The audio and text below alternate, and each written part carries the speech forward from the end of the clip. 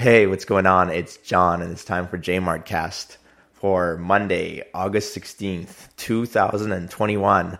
What's going on? How are ya? Did that intro sound familiar to you?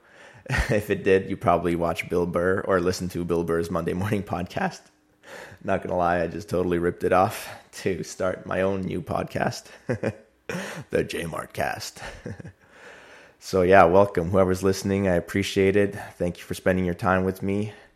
I don't know how you came across this, but yeah, let's do some introductions. First of all, nice to meet you. My name's John Martirosyan, but that's not really my name. My real first name is Hovhannes. So it's Hovhannes Martirosyan. You ask, Martirosyan, what kind of weird last name is that? Well, Armenian last name.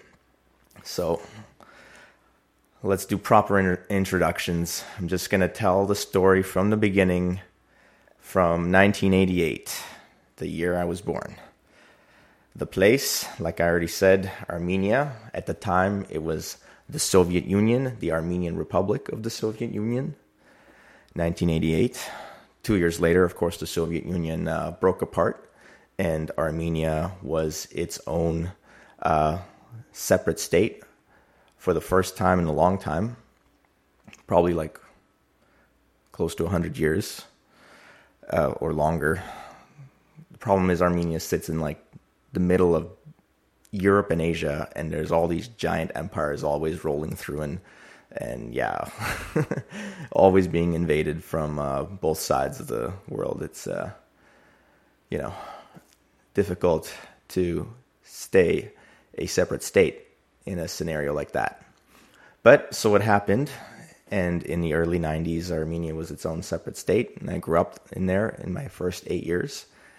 Like, I remember mostly good things, but I do know that in those early times, we had periods of like no electricity, no running water, and it was an uncertain time for sure. So I guess we're experiencing a little bit of that uncertainty right now, but I guess what I can say to that is everything is temporary. This too shall pass. And then, so I guess 8 years into my life, 1996, I guess, was when we first emigrated from Armenia. We left to go to Ukraine first, capital city Kiev. Spent a little bit of time there, less than a year. I don't remember too much from there. I went to a Russian school there, even though it was in Ukraine. I went to a Russian school, so I learned to speak Russian, but I did not speak Ukrainian. I did watch like Ukrainian TV and stuff, but they had a lot of Russian TV, so I think, I didn't learn any Ukrainian, just learned some Russian, and then that, like less than a year later, I guess we moved again and to Russia, so that learning Russian was useful. And then this time we were in Moscow, the capital city there, and we stayed there for quite a bit longer, close to 3 years, I think. From my time in Russia, what I remember is it was really cold, and but also really beautiful in the wintertime, of course, because it's, I guess you just get that like classic white wonderland kind of snow everywhere, and then they have those like churches right in the middle of the city with like the round tops that like look really beautiful, and it's just like this big plaza that all the pedestrians walk. And as a kid, you love that because you can walk or run around actually, and just look at awesome looking buildings and play with the snowball fight or whatever. And it's okay. It's not looked down upon, and it's safe. I guess it was safe to do. So I like that aspect of it. And then I guess in 2000, I think it was October of 2000 was when we moved from Moscow. We flew to Canada. We landed at Pearson. It was actually funny because we were supposed to come before, but there was some problem with our passports where they were expired or something, and we got delayed by another 6 to 9 months, if I remember right. But we finally got here, and then we were greeted by some friends of people we knew from Russia who happened to live in Brampton, Ontario, of all places.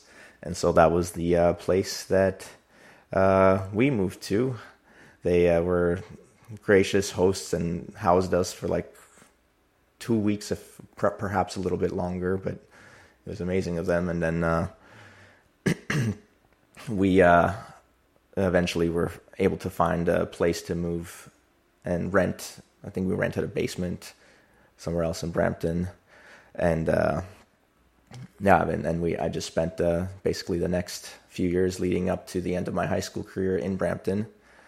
In high school is where I met my current wife, Carly, Dr. Carly Willemsma. She was the latest guest on my other podcast, State of Health. Check that one out if you haven't already. But yeah, so lived in Brampton for the next few years, from 12 till I guess, was it 18? Yeah, till I graduated high school. And then after that, I was accepted at McMaster University in Hamilton to go study biochemistry, because I wanted to go to medicine. I wanted to be a doctor at that time. And I thought biochemistry was a good, prerequisite to get into, so that it would help me, prep me to go to medical school. But and then Carly went to McMaster with me. She studied the same thing. And we had a good time in university, of course, as one does. We both got pretty good grades, but Carly's grades were always better than mine because she's super smart. And eventually when we graduated, we were both applying, and of course, as fate would have it, she got accepted and I did not. Which was fine. I was not discouraged, but I ended up also applying for postgraduate in academia for a Master of Science at the University of Toronto, and I did get accepted for that. So, and it worked out perfectly because Carly got accepted for medical school at the University of Toronto. So we both moved to Toronto for our postgraduate studies, medical school for her, master's for me. I was studying developmental biology, of all things.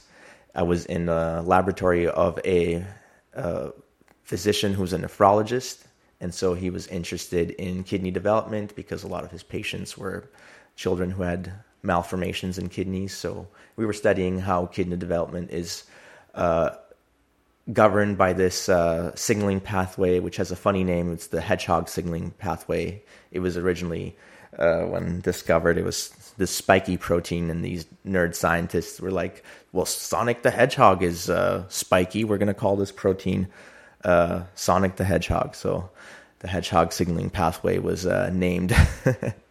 And so I studied that and how it was involved in kidney development for nearly 3 years, I think maybe just shy of 3 years at the University of Toronto. And then at the end of that, I graduated with my Master of Science. And yeah, it was a really good experience, but unfortunately it didn't really lead me to going into medical school. And then I was kind of realized that wasn't really the path I wanted anyway to pursue. But there was not many other choices either, because with a Master of Science in that, hedgehog signaling pathway of kidney development, there aren't many jobs that are hiring for that. So I ended up continuing my education with a certificate program in regulatory affairs, which would lead me to work at a pharmaceutical company where I would basically kind of do the necessary paperwork and I guess just the paperwork required to make sure that companies stay in line with whatever regulations that the country's regulatory bodies require for those companies to do. So in Canada, that would be Health Canada. Of course, in the US, they have the FDA, the EMA, I think, in Europe. Anyway, so we studied all that, and at the end of that, I got a job at Bayer, a big pharmaceutical company that is known for aspirin. They're the makers of aspirin, right? I believe they're also like this is way back before it was illegal, but heroin, they like the first pharma company to market heroin too, but they don't like that to be too vocal about that part of their history. But anyway, I worked there for, don't remember anymore, probably just like a year and a half, shy of 2 years, but it was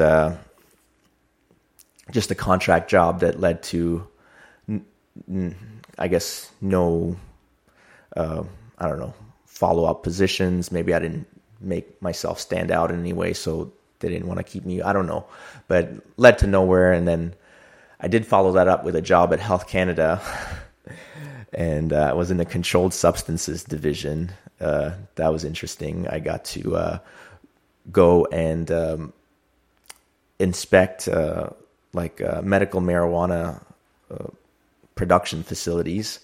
This was like, what year was this? I guess 2015, maybe 2014, around then. And so, this was just when the regulations were changing. It was an interesting time. It was right before legalization, but interesting story. One of the jobs I had to do was go and help with the, I guess, procedure of destroying old marijuana product. I guess the story was that what had happened was one manufacturer had mistakenly used the pesticide they were not supposed to, and this was basically confiscated, the marijuana product, which was grown with the pesticide. But instead of confiscating and taking it away, it had simply been kind of like quarantined from whatever other products the facility had. They basically had a shelf that had contained all the products, and it was just a caution tape wrapped around the whole thing. And it had stayed in the vault of the production facility for over a year until they finally got a contract with another company that had a license for destruction of controlled substances. And they got the okay from Health Canada to proceed with that. And so what I had to do was go to the facility and unwrap the caution tape and measure all the weight of the now like basically rancid marijuana. It had gone like yellow and brown and did not smell good. And we weighed all that.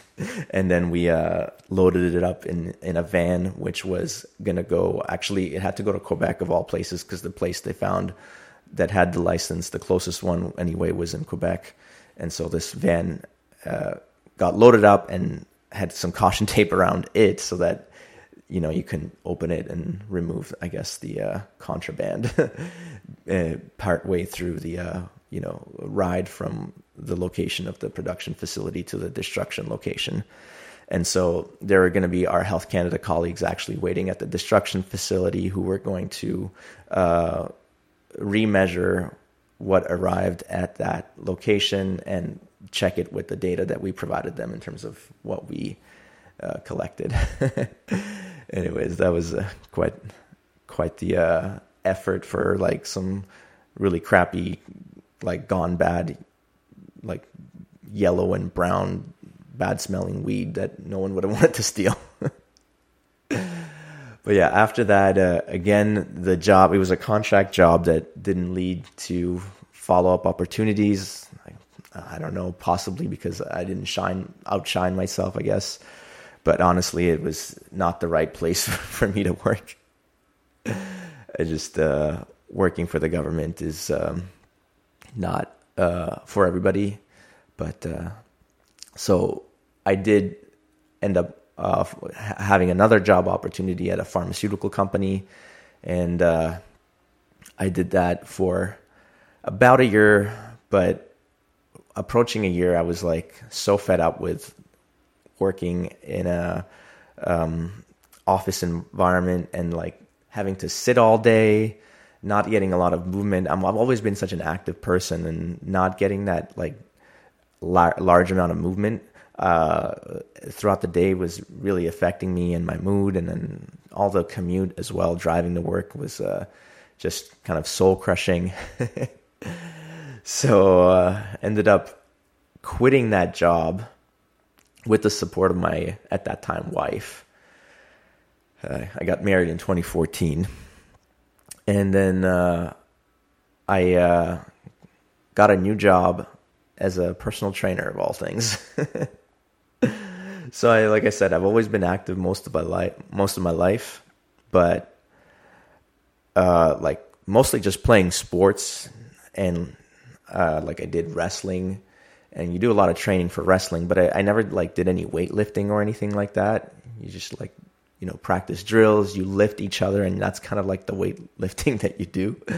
So I'd always kind of had like an okay physique, nothing to kind of brag about, but never really like overweight, and and always active.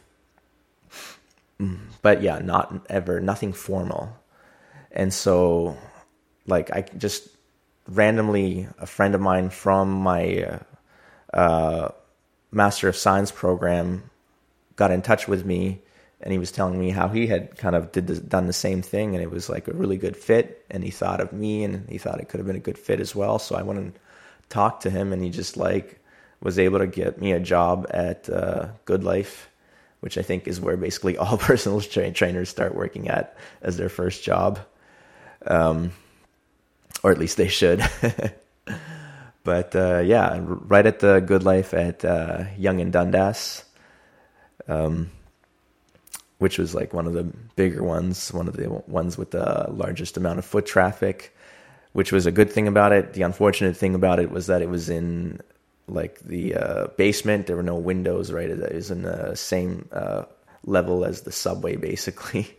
So there was not a lot of sunlight, like I said, which kind of makes it like not a great place to work, right? Like natural light is so important, and not having that, I had to like kind of like at least once, but I would try multiple times a day to get out of the gym, just go outside, spend 5 minutes in the sun, get a little bit of natural light, reset, and then get back down and whatever, go to train the next client.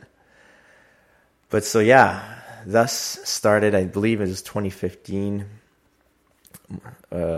2015, maybe early 2016, but I think it was, maybe early 2016. My personal training career started at Good Life.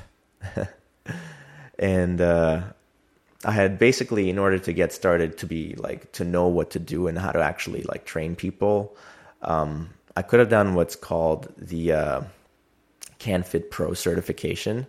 But turns out what this is it's like a racket that Good Life has, where they, they're a gym that hires personal trainers. I guess, I don't know, maybe it's not fair to call it a racket, but basically they provide a low level of certification called CanFit Pro that doesn't provide nearly the amount of preparation, at least I thought I would need to be able to like jump into a training session and like go for an hour with somebody, have them have a great workout, and like, feel like they were like in good hands. And I can say that because I've done it, and because eventually they kind of force you to do it. You don't have to have that specific one when you first get hired there, but eventually you have to have it. You have to get it. So what I did was get another certification that was suggested to me by my friend who got me the job, which was called DTS Level 1, Darby Training Systems Level 1. And it was just an awesome 5-day training program that goes and teaches you how to go through all the basic movements of weight training, like pushing, pulling, squatting, hinging from the hips, all that stuff, how to do it, how to train, how to coach people to do it. And it was a great experience because not only, like, I don't know, the teachers there were just awesome. And, they put you in these situations that you would be when you would be training a client anyway. So it was perfect to get that experience and then go, like, basically a week later, get started at Good Life. And, I had one client given to me by the managers there right away. And, I started working with the gentleman, and he was a pretty novice lifter, but so, new people, of course, don't know how to lift properly innately, so more could go wrong. So, but I felt confident training him, and it was just an awesome experience. And I was like, oh, it just clicked right away. I wanted to keep doing it. I was like, oh, finally I found a job that connects with me, that I can make a real difference in someone's life. I can, and have this, like, close one-on-one connection. Just working in the office before, it's just such a, you're staring at a screen most of the time. And then when you are talking to people, a lot of times it's in this meeting environment, which, oh my God, I hated meetings. I'm not the office culture type. I guess I've discovered that I'm a gym rat. But yeah, I spent 3 years training clients at Good Life. I think it was 3 years, maybe two and a bit. And throughout that time, I had trained a bunch of different people from different walks of life, different age groups, different physical states, different mental states. It was interesting. It was a good time. Like, I don't know, I guess you're kind of thrown into the fire where you can get any sort of client, and, you have to be ready for, for anything. And, some clients, anything you ask them is a big burden, and they can't, like, nothing can be done. As you say, everything has to be, changed in a way to fit, like, that person's kind of whatever deficiencies of movement they have. Everything needs to be readjusted, regressed. And a lot of times, because I was a novice person and just getting into this field, I would get stuck because I would regress it to the most basic form that I knew at the time, and it would still be too much for some people, where they would still not be able to perform the most basic version of what I knew that I could ask them to do. And it would just boggle my mind, like, what do I do now? Like, I guess I gotta just ditch this and move on to a new thing. It was just a really interesting time, I guess, because if you really take time and kind of think about something, think it through, eventually you'll keep finding more and more basic versions that you can ask someone to try to do. And I guess it's also having the confidence in asking them in a way that they'll actually say yes to, I suppose. And I guess I just didn't have that as a new, trainer just starting out. But yeah, it was just, I gained a lot of experience. I had some, pretty good clients that were really, like, good successes. I'll never forget, like, my best client, her name was Darlene. She was this 60-year-old. She was over 60, I believe. She must have been 65-year-old lady who just had the most amazing transformation, where she was quite overweight, and through, like, a year and a half of training with me, I forget what the total amount of weight that she lost was, but she just, like, looked so different, where, like, her face was thinner. That's, like, usually the telltale sign that you've, like, really lost weight, when the face changes, right? And yeah, so, like, it was amazing to have a client like that, to have a big impact on her like that, and, like, to play a role in someone's life in going through that change and transformation. And I was just hooked. Of course, I also had a lot of, like, not successful clients, because, it's, you don't always succeed at motivating people to stay consistent, to keep going, to keep trying hard, to not give up, to, just challenge themselves. And, there's also, like, of course, the financial component every kind of day, even, I was going to say every week, but really every day you're kind of just, like, are, looking for new clients and trying to prepare old clients that like whatever package a number of sessions that they've purchased. It's coming near the end, so they need to think about whether they want to continue and get more sessions and all this, the financial part of it that is probably the most difficult part of managing the business as a starting out trainer. You're eager to learn about training and teach it to other people and share your knowledge and help them work towards their goals, but you struggle with kind of asking for the equivalent value back for the service you're providing.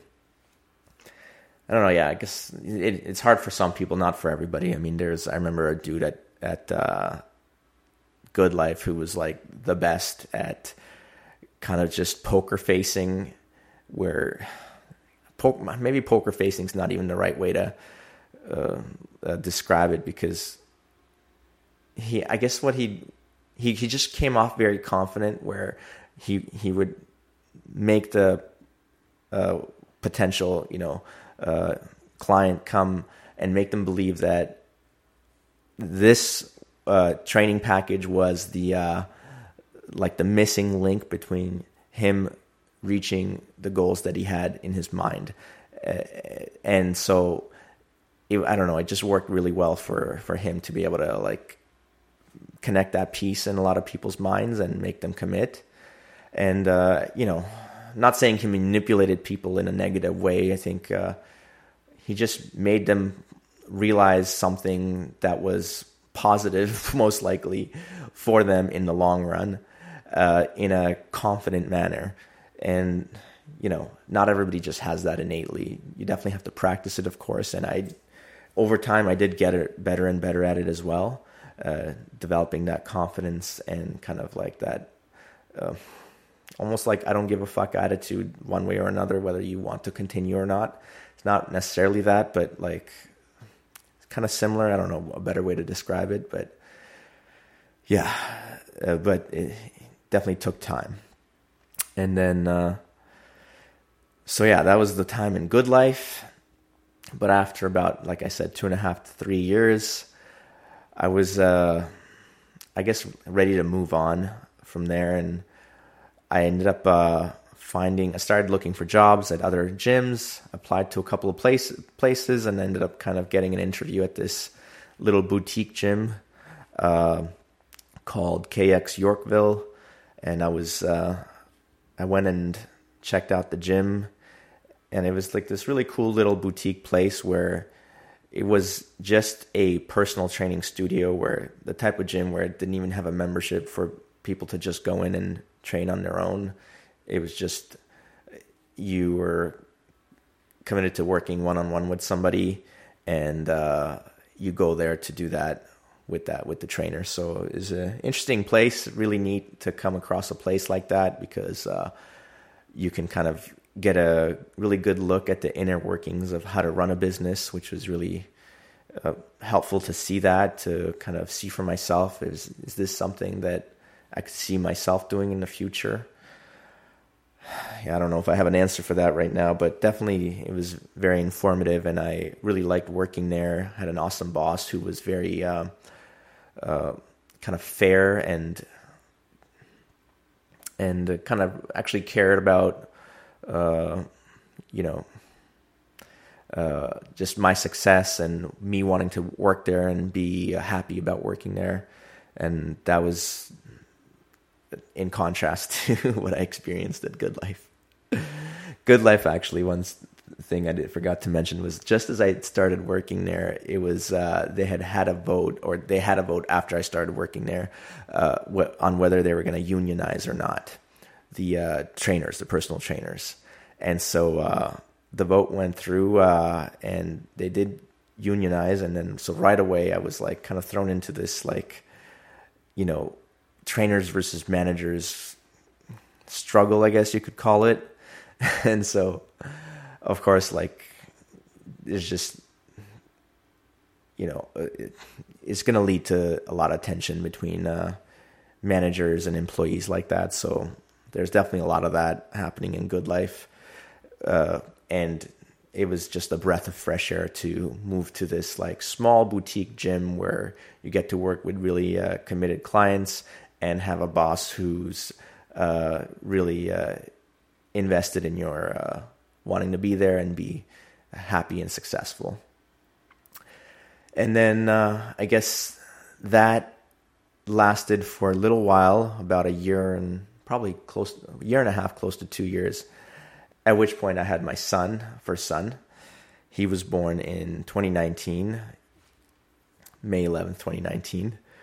And one of the happiest days of my life, of course, obligatory. But I think I ended up taking, 2 weeks off, maybe a little longer, and then went back to work at like fewer kind of, at a lighter schedule, basically, let's say. But I was just like missing my son, and didn't last too long. I think I ended up going back for only a month, maybe 2 months. And then I talked to my manager, like the owner of the gym, and he was so nice. He totally understood, and he just was like, "Go be a dad. It's I totally understand. Like, you know, I know you do what you want to do." And so it was amazing, just to like one of the best kind of like work experiences I've ever had, job experience I've ever had, where like I actually felt sad leaving there on my last day. Like, we had a nice little dinner too that the guys took me out to. They got a little gift for my son Bennett too, and yeah, it was just a very touching thing, I guess. Really enjoyed that. All right, and I guess that brings me to, like, following that, I started training clients from my place, because at that point, my wife and I had purchased a home, and I basically set up a training studio in the basement. I have all sorts of training equipment down there. I've got a squat rack, barbell, of course, all the weights for the barbells. I've got a bunch of specialty bells as well, like a safety squat bar. I've got a trap bar, a Swiss bar. I've got adjustable dumbbells, kettlebells, gymnastic rings, resistance bands, you name it, I've got it. TRX, forgot that one. But yeah, so I was training clients from the basement studio for a while, and then of course brings us to almost like present day, I guess, fateful March 29, 2020, I guess, was when I guess the lockdowns, the first set of kind of quarantines, I guess, happened with the pandemic kind of becoming official. I guess we knew like coronavirus was spreading in China for a while before that, but we thought potentially it wasn't gonna escape. And so ever since then, I guess things have changed. Of course, the gym businesses have suffered greatly, as many of you know. And of course, similarly for myself, I stopped training clients in person.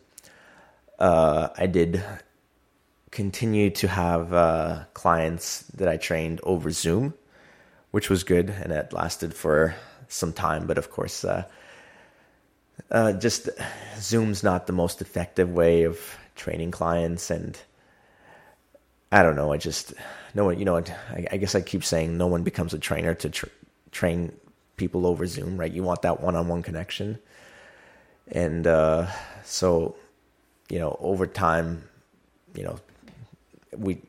clients just no longer wanted to continue training on Zoom, which I understood, and I kind of felt the same way in some of the, like, in some ways. Of course I would love to continue to train people over Zoom, but I totally understand not wanting to continue that, or if somebody finds another person who's doing a more enthusiastic job on Zoom, I totally get that, and I support them wanting to do that over with me. although I did in this time take the opportunity and the initiative to start this new thing that I, just trying to create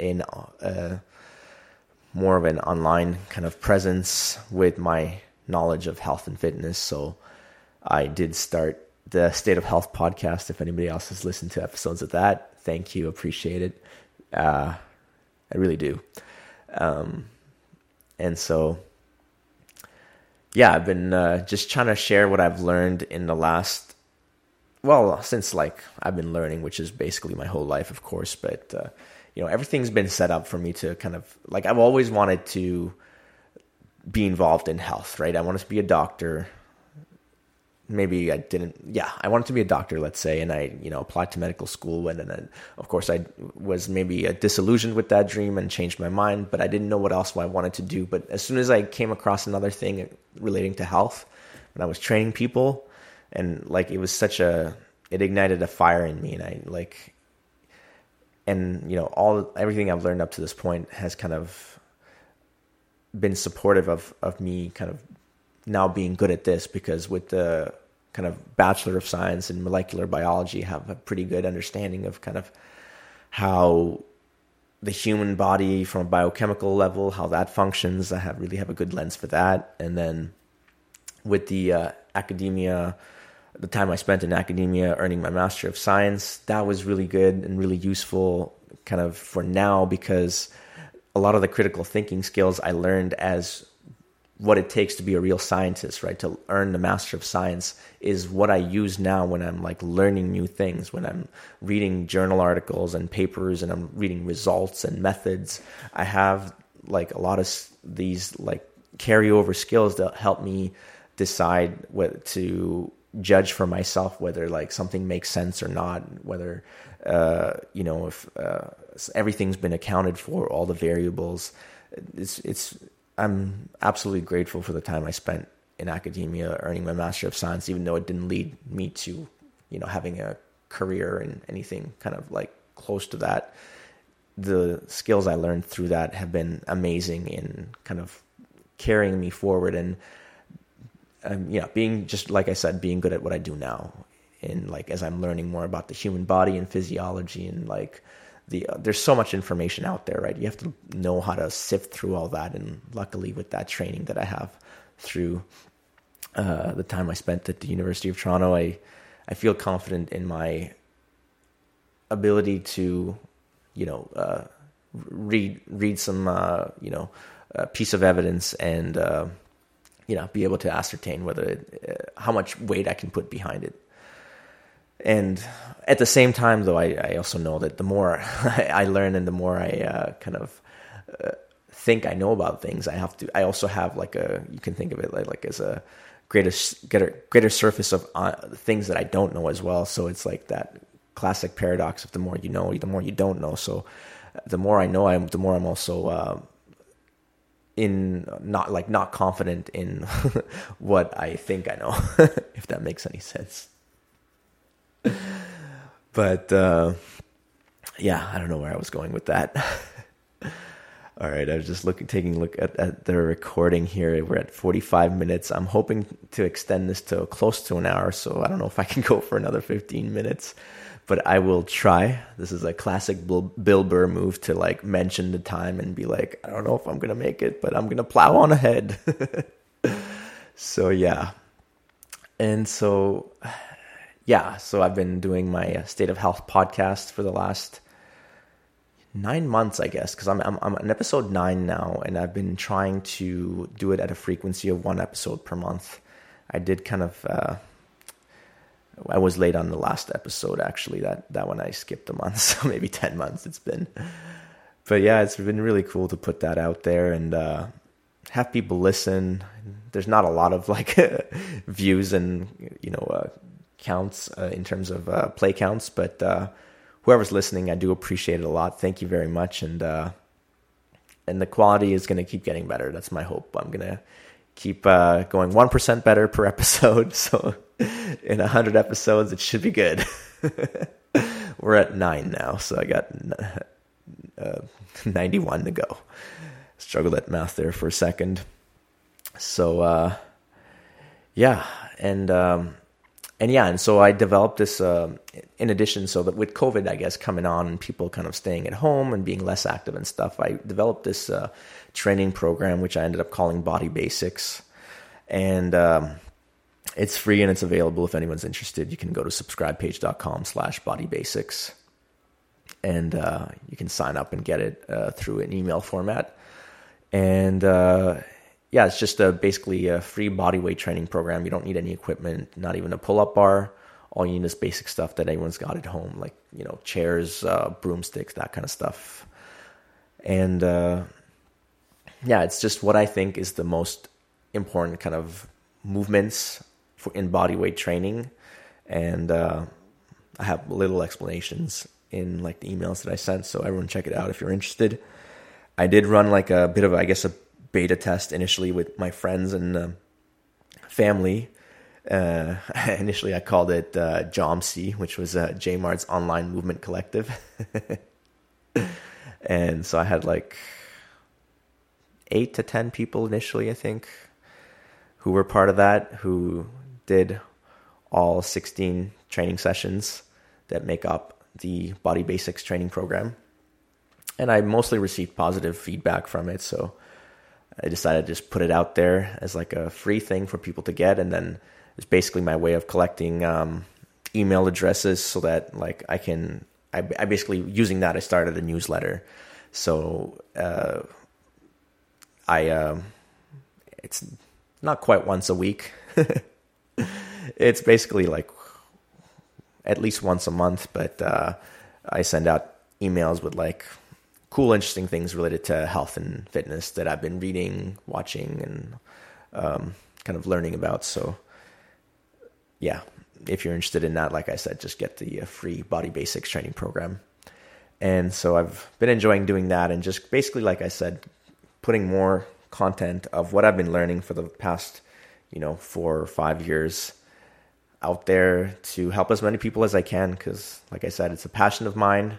It's a little bit more difficult to do that in person now, so trying to find different ways of getting the message out there and helping people get healthy, right? That's what it's all about, especially these days, of course. Health is the number one topic in people's minds in one way or another. And yeah, I don't want to get into that too much.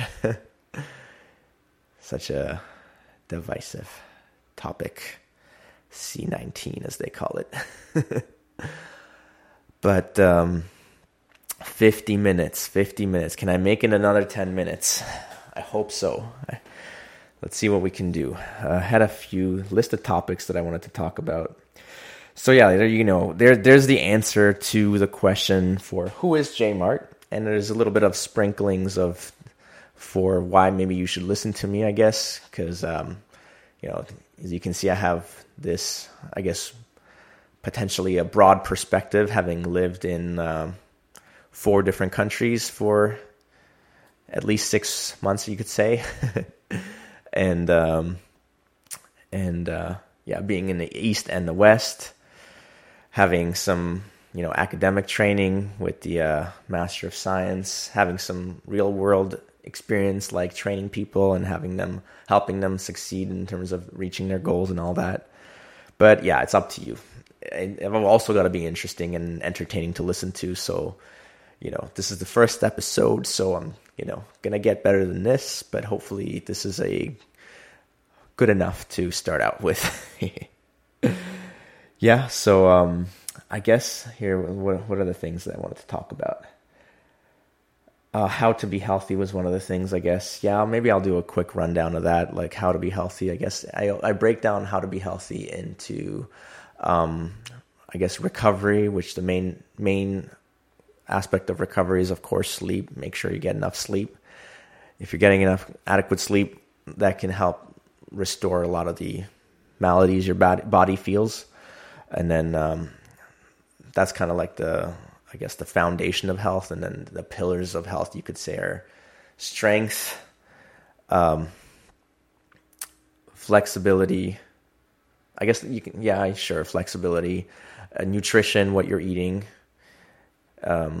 making sure, you're eating healthy foods, minimizing junk foods, getting out in nature and getting some sunshine, that'll help with vitamin D, but there's other benefits to getting sunshine as well. And then I guess having a good community, a community that like loves you and you feel like you belong in. That's one that people don't mention a lot, but I think it's a very important one. So yeah, if you can do those things, get adequate sleep, have a good movement practice so you're active physically, so that you're strong and flexible, you get good nutrition taken care of, get outside, get some sun, and spend time with friends and family. If you can check mark all those boxes, that can be a solid foundation of health, I think. I had this funny thing that I thought of. Facts of life, just things that like, just because you're alive, they happen. Hashtag facts of life. One I thought of, just autocorrect will only ruin like your most important messages. The stupid ones that if it were to autocorrect and be funny, like, and everyone would get a laugh, that never happens. It's just like the serious ones where it autocorrects into just like making it super embarrassing or just nonsensical. That's when autocorrect kicks in. Hashtag facts of life. Yeah, and then I guess I'll finish today's episode maybe with a story that happened on my Instagram account. So anyone interested, check out my Instagram at jmartfit, JMARTFIT. And so, yeah, what happened was I in my stories I reposted this. I reposted this graphic from Rob Wolf about methane claims and how, like, basically the title of the post is "Methane Claims Against Cattle Are Overblown," and then it shows this bar graph of like greenhouse gas emissions by sector, and then in text it says, according to the EPA, all livestock only represent 3.9% of U.S. greenhouse gas emissions, which is far lower than the 18 to 51% range many plant-based advocates report. The largest source of greenhouse gas emission in the U.S. comes from energy and transportation. Yeah, so like within like the livestock, cattle itself or beef itself is only 2% of the total U.S. greenhouse gas emission. And then so what had happened was that somebody, I reposted that on my Instagram stories, and what happened is somebody responded back to me, and they said, quote, I think you're being bamboozled here. The headline talks about methane, but looks like the figure shows volume of all greenhouse gas and misses how methane is way more potent than carbon dioxide. So yeah, so I read that, and it was, I just wanted to recheck what he was talking about. So first of all, bamboozled. I was bamboozled reading Bamboozled. Not looking at the graph of the infographic anyway. But yeah, but he was right in a way that the graph was talking about all greenhouse gas emissions, and then the title was saying that the methane emission from cattle itself is overblown. And then he was making the case, well, methane is way more potent than carbon dioxide. First of all, way more potent than as what? I think he means way more potent as a greenhouse gas. Okay, that's true. But so my response was, I'll read it out. I think just the bamboozled thing really got me. So I was like, I'm going to respond with bamboozled because like I've never heard it be used in like text, or I think the only time I've heard bamboozled is like on Friends, if I remember correctly. Like that was like the show that Joey was on, Bamboozled. Somebody correct me if I'm wrong. But anyway, so I responded, maybe I was a little snarky by saying bamboozled, but this is what I said. I said, I think most people are being bamboozled by the methane is a more potent greenhouse gas factoid. Yes, that's true, but you have to look at the full life cycle of carbon. Half-life for carbon dioxide gas is over 1,000 years compared to 10 years for methane. Not to mention that regular biogenic emission of methane is part of the normal carbon life cycle, unlike carbon dioxide emission from fossil fuels that releases trapped carbon which hadn't been part of the carbon cycle for millennia. And then I told him to check out the book Sacred Cow if he's interested to learn more. Anyway, I hope I wasn't too strong in saying that back to him. But yeah, it's interesting how, I don't know, he seemed like he had a pretty strong opinion on that. And I guess maybe I'm interpreting that just by that bamboozled. I don't know. But yeah, I mean, if you have a strong opinion on something, hopefully you've researched it a little bit more to have a strong, argument behind your opinion. And I guess, yeah. I'll leave it at that. I don't know. I'm at 59 minutes here. I just got to go for another minute. And I'm good. Classic Bill Burr style. Just kill the last minute until it's over. Thanks everybody for listening. This has been awesome. Just trying to do this. I didn't think I'd be able to. I thought I'd totally suck at this. And I probably did suck, to be honest. But, I didn't. I thought I'd have a lot more dead air than I think I did. I'll definitely listen back to this and try to edit a little bit of the, I don't know, I guess, that I say. Hopefully I didn't say too many. But, yeah, it's been interesting to try this out. I always, listened to Bill Burr and thought, it's interesting how he does it, right? Just talking to yourself into a microphone.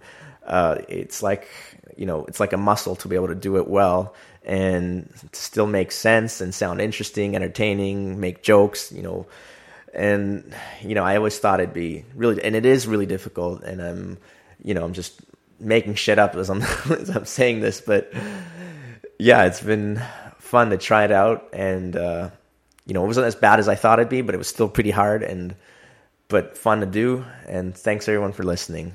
I'll catch you on the next one. Bye.